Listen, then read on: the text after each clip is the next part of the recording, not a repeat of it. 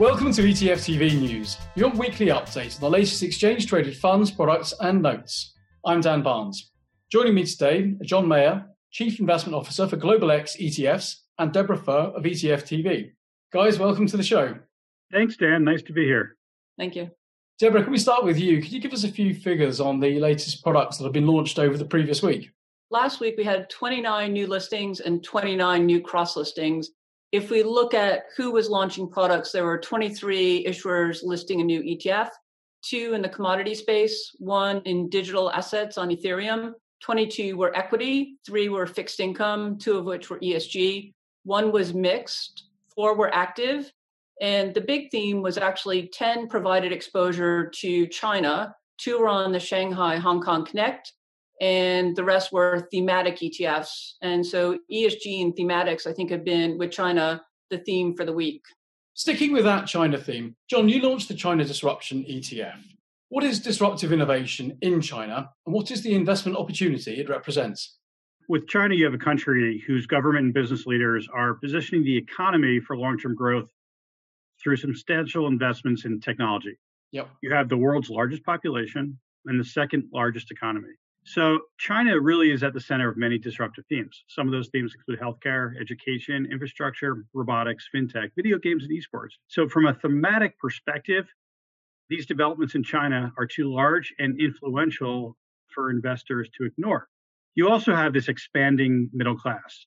And also China is increasingly and intentionally diversifying its economy, led by now services and consumption. So you also have this mass urbanization in China that's going on. So over the last decade, the percentage of the population moving into cities has increased annually by about 3%.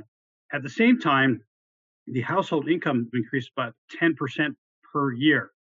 So our themes generally span geographies when we look at many of the thematic ETFs that we have at Global X.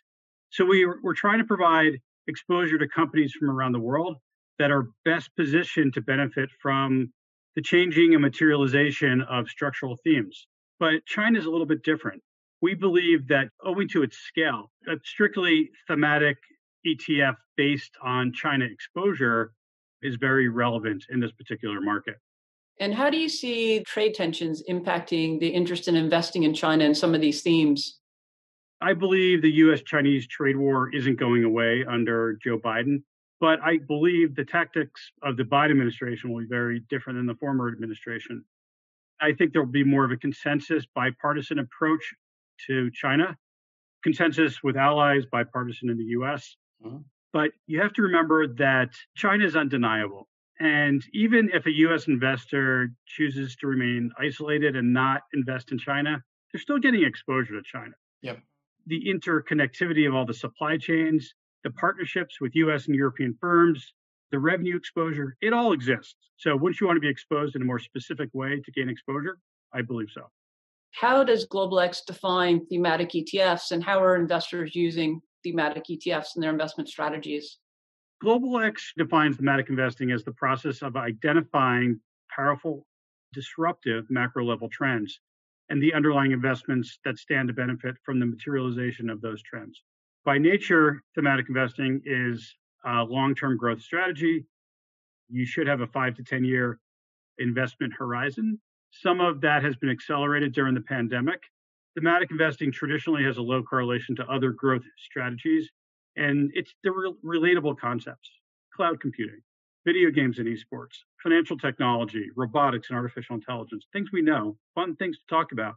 And we're taking the approach that next time is going to be different than the last. So traditional asset management is looking for repeating patterns from the past. Thematic investing is next time is going to be different than the past. So if you combine thematic investing with a more traditional asset allocation, you're kind of covering your bases. Now, how do you use it in a portfolio? Really depends on your risk profile and your investment time horizon. But I believe that thematic, whether it be individual ETFs or some of the portfolios that I've created using some of our ETFs, I believe it's a satellite exposure.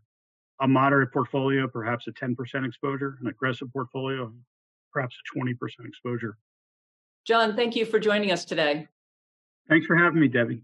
Deborah, can you give us a bit more detail on some of the products we've seen launched over the previous week?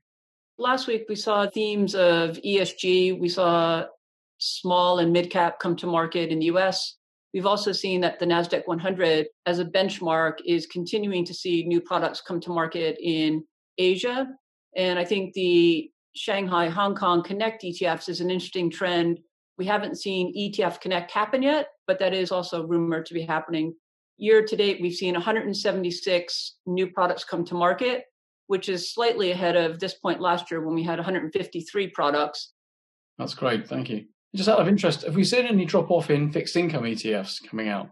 So we saw 3 fixed income ETFs come to market, 2 of which were ESG. So I think that's the theme of ESG has moved from equities to fixed income. And I think we'll continue to see new ESG ETFs in the fixed income space come to market, especially as benchmark regulations are changing in Europe.